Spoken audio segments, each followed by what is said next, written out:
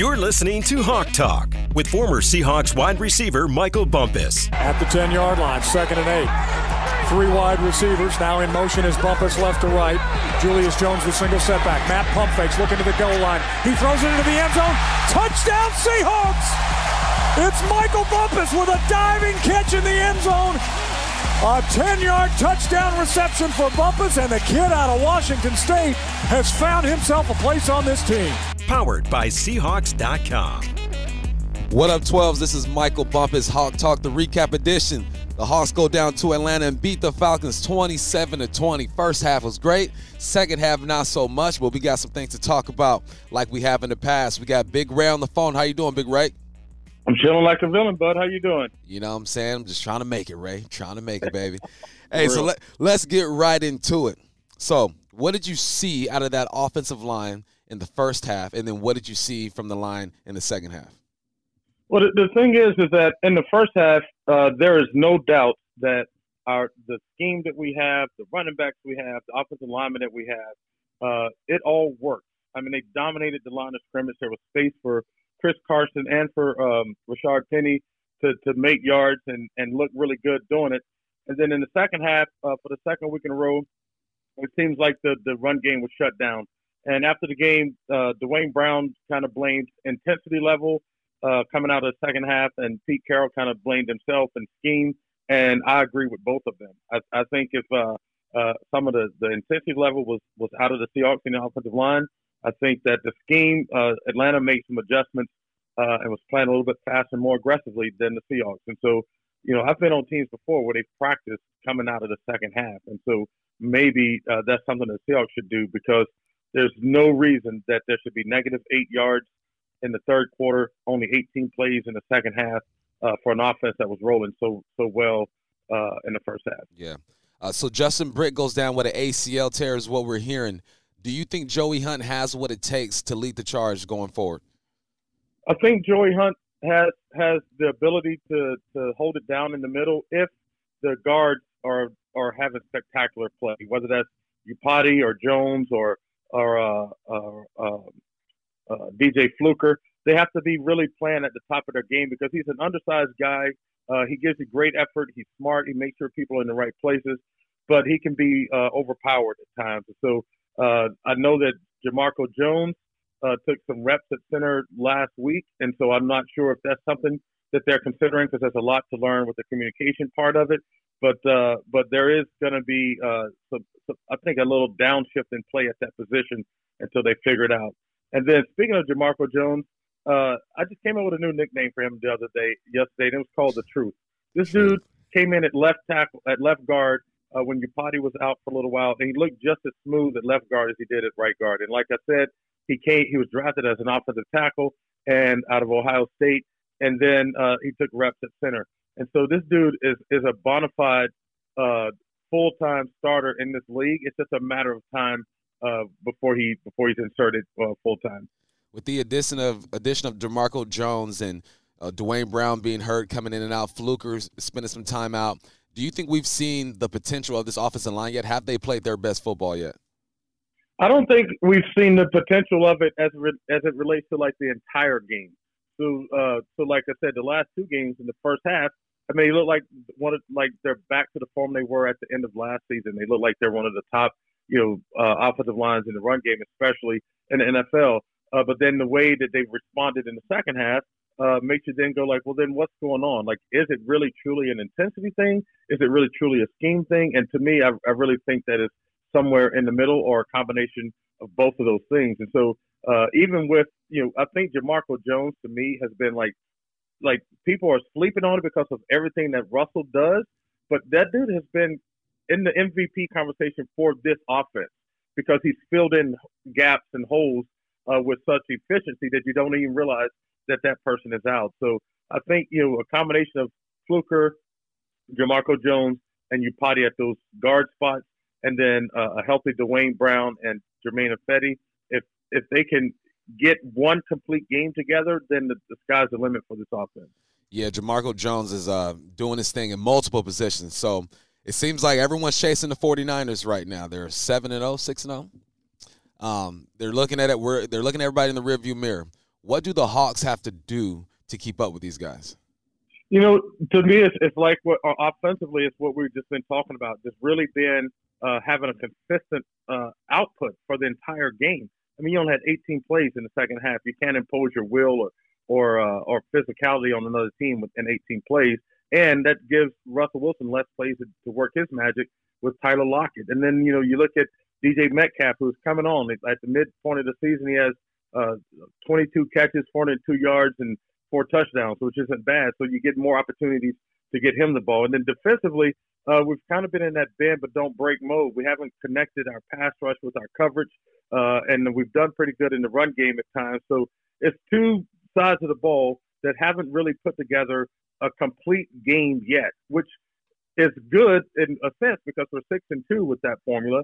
And but it makes it a little scary. But you know that this team has always played better down the stretch.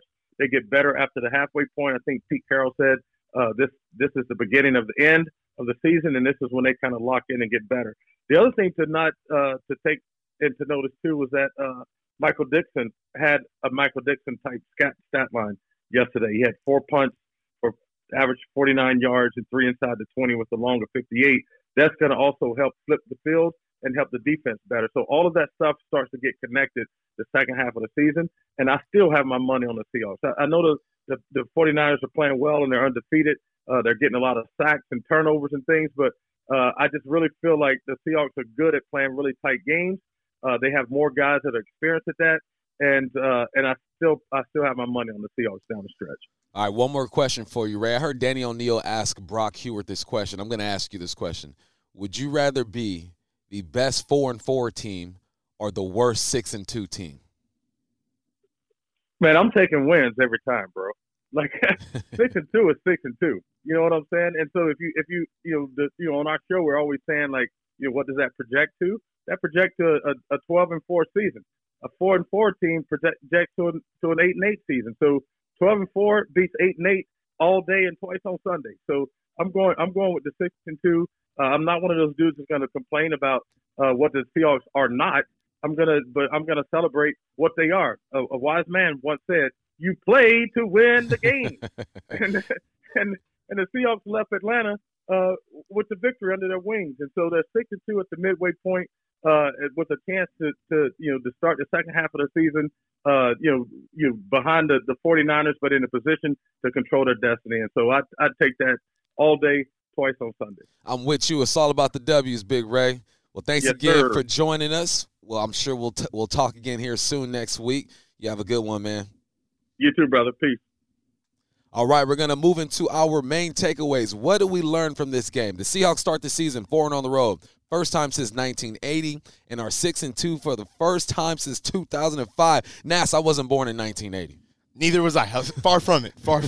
But hey, 4-0 is 4-0, 6-2, and Ray touched on it to end that little interview is wins are wins, man. That's going to be, I think that's the theme of this podcast is that wins are wins, and you cannot be upset with a 6-2 record. Can't. You just can't. I cannot fathom the negativity around this team when we are 6-2.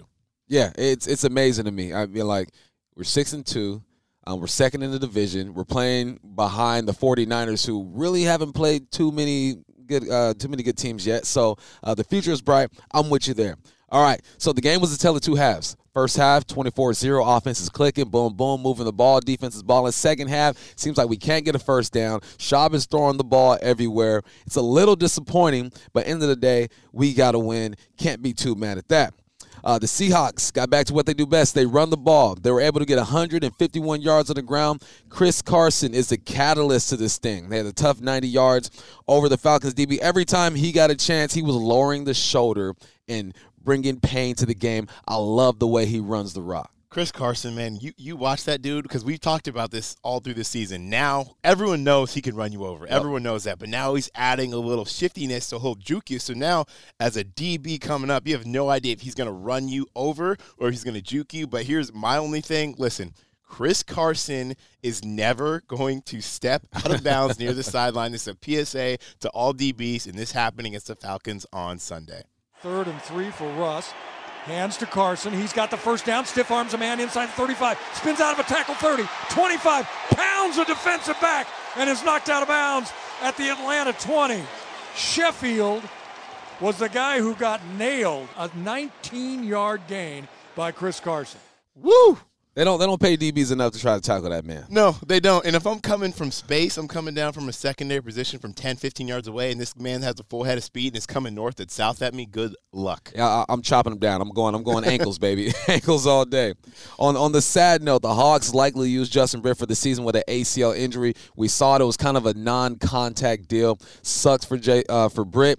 Hey, keep your head up. He still came out of the locker room, man. He's dapping his boys up. He's waiting for him after the game into the locker room. I follow him on Twitter. I saw a lot of the Chris Carson reached out. Russell Wilson reached out. A huge loss for this team, but his presence will still be felt in this building. Yeah, once he moved to center, he really became a leader in that room. It was a really young offensive line group, and he stepped up and really kind of took control. And then you added Dwayne Brown, you added a Fluker, you added Upati. So the leadership is there.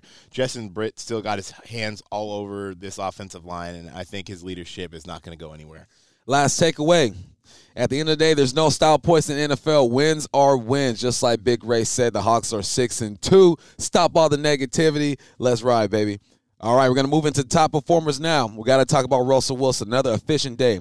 14 of 20 for 182 yards, 2 touchdowns. So now Russell Wilson joins Drew Brees as the only player since 1970 to throw 17 touchdowns and 1 interception or fewer in the first 8 games of the season. This guy is efficient. He's like a surgeon out there, Nas. I mean, it's every single week I put this rundown together, there is notes about Russell Wilson, and it's always something like Russell Wilson is the first quarterback since blank or since the merger to do XYZ every single week, and it just shows you the class he's in this early into his career. Yeah, and I think this week kind of got him back on the national stage for the MVP race. People are quick to jump ship, didn't have the greatest game last week, came back this week, 2 touchdowns, no interceptions, playing efficient football. Also, DK Metcalf, 3 catches, 13 yards, but 2 touchdowns. Could have had 3, but he dropped 1. But he's looking good with 2 TDs in the first half versus the Falcons. DK Metcalf became the first Seahawk rookie with 2 receiving touchdowns in the first half since Week 11, 2015 versus San Francisco 49ers. That was his boy Tyler Lockett doing it. So, hey, we got 2. I think we have a number 2 receiver at this point in the season. We talked about it a little bit earlier on the postgame show. I mean, right now Metcalf has 23 receptions, 402 yards, and 4 touchdowns. You multiply that by 2, he's going to have over 800 yards, 8 touchdowns. And a lot of people, myself included, didn't want to set the expectations sky high for this guy because obviously you played receiver in the NFL. It's hard to adjust.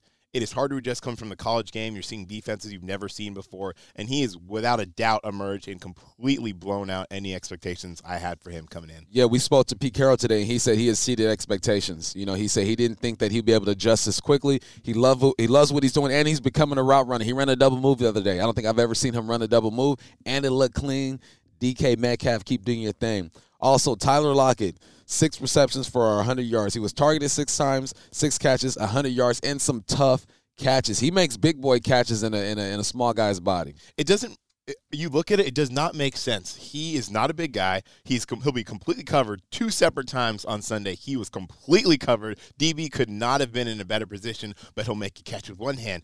There's just something about, maybe you can speak to this, how he can get separation at the last second where he is covered, but when it's Tyler Lockett, he's always open. He makes me go against almost everything I teach as a receiver. The way he catches the ball isn't conventional. Like, I tell my guys to turn your hands over, attack the football, but he has a way of shielding off defenders and letting it cradle right down into his hands, which is amazing. Having a smaller body. Usually you see big bodies do that. You can post up. But being like 5'10", 5'11", he's still getting done. I love watching this guy play, and he's a good dude. Marquise Blair, in his second career start, he had 11 tackles and a huge forced fumble to stop the Falcons short of the goal line. Hey, this dude's coming downhill. Now, he missed a couple tackles, but he's coming downhill, and he's trying to smack you. He brings an intensity that I think this defense has been missing. Absolutely. I mean, all Seahawks fans know we had the Legion of Boom, and we had 2 guys back there, especially in Cam Chancellor, the enforcer. You had to know where number 31 was at all times, especially if you're playing wide receiver. Marquise Blair now, not the same body type, but, man, he's still a thumper. Like, you look at him, he didn't seem like a huge guy, but don't get it twisted. He's going to bring the noise. Twisted. He's coming downhill, and now with the addition of Diggs, I want to see what that looks like with those 2 back there because they kind of have the same playing style. Diggs is a little thicker. But they both play with intensity, fly downhill. I'm interested to see what happens there. And you still got Tedrick. Don't sleep on Tedrick and McDougal. This safety position is deep right now. Now all of a sudden we got depth, and there's times they can have formations where they got 3 safeties on the field. They've done it before, and some people call it big nickel, whatever you want to call it. But if you have another safety on the field that helps you in the run game, it could be interesting with all those guys back there. And not to mention Lano Hill still back there as well. Once he gets healthy, man, they're deep back there. We cannot go through this podcast and not talk about Bobby Wagner. With 2 tackles on the Falcons' opening drive, Bobby Wagner became the franchise all-time leading tackler, passing Eugene Robinson. With 6 tackles in a game, he now has 989 for his career. He also picked up his 8th fumble recovery. This guy's everywhere. You hear Pete talk about him. He says it's his work ethic. It doesn't surprise him that he's here so early. And by the time he's done, no one's touching this record for a very long time. No, I mean, whoever that person might be, I promise you, is not born. Is not walking this planet right now. Not even a thought. He's not born. I love it. Teammate KJ Wright totaled 10 tackles and moved into 4th place on the all-time list with 784, passing Joe Nash. This has to be the best linebacker duo in Seahawks history. I don't think it's close. I mean, we've had some really good linebackers, but it's the level of consistency year in and year out and the production from them that's unmatched. And they're both just solid people. Oh, yeah. All right, we're going to go to the receiver roundup. Like mentioned, Tyler Lockett had 6 catches for 100 yards off of 6 targets. David Moore had a catch. 1 catch for 23, but it was a nice 23. It was a nice little yak. He ran a hitch, made a guy miss, puts his foot in the ground, shakes a bit, gets upfield, shows his explosiveness. Malik Turner also had a nice little running catch, 1 catch for 21 yards. Jacob Hollister, the tight end, hopefully the replacement for Disley, had 2 catches for 18. Like mentioned, DK had 3 catches, only 13 yards, but 2 huge touchdowns. Luke Wilson always gets a catch, it seems like. He's going to get at least 1 for 7. Chris Carson had no targets. That's the receiver roundup for you there. So now, moving into Coach's Corner, we're going to talk about one of DK Metcalf's touchdown. It was 2nd and goal on the Atlanta 4th. This is how it went down. Metcalf and Lockett in a tight slot on the left side. Quick snap to Russell, who's going to throw inside. Touchdown, Seahawks! DK Metcalf. Hawks got right up to the line of scrimmage. Quick snap count by Russell, and Metcalf was right in the middle of the field all by his lonesome from 4 yards out. The Seahawks lead the Falcons 9-0. That's a great job by Russell Wilson. I always think of Aaron Rodgers when players or teams do this, that hurry up, the defense isn't ready. Aaron Rodgers does it all the time. A great adjustment by DK Metcalf. I talked to Pete. He said he was on a stick route. He could have went left, could have went right. Russell got to the line, hurried him up. Just a savvy veteran MVP type play right there. Well, and you look at it, and Russell's second, the official walks away. You have about 4 or 5 defensive linemen for the Falcons standing straight up, not in the stance. The secondary's kind of looking around, what's the call? And like you said, just the savvy nature to be like, okay, we got something. And DK, as a young guy, to not just run the route he was supposed to run, to adjust on the fly, get open, and Russell finds him. Easy money, like taking candy from a baby, like taking a pacifier, right? DK with the pacifier. There we go. All right, the best thing we saw, the Seahawks once again did what they do and improved to 4-0 on the road. Also improved to an NFL record 54-0 when leading by 4 or more at halftime. Imagine, so 54-0 leading by 4, 7-0 when the opposing quarterback throws for 400 yards. So I just say we let them throw for 400, go up by 4 at the half, and we're good to go automatically. We're never going to lose a game. We're never going to lose a game. Only 3 NFC teams have a better record than the Seahawks. The 49ers, who are undefeated, the Packers, and the Saints. 6-2, on to the next. I like where we're going. We got the Bucs coming into town next week. That is it, folks. This is Michael Bumpus with my guy, my producer, Nash Chobe. That's the Seahawk Recap Edition. The Hawks win 27-20 down in ATL. We'll see you next time.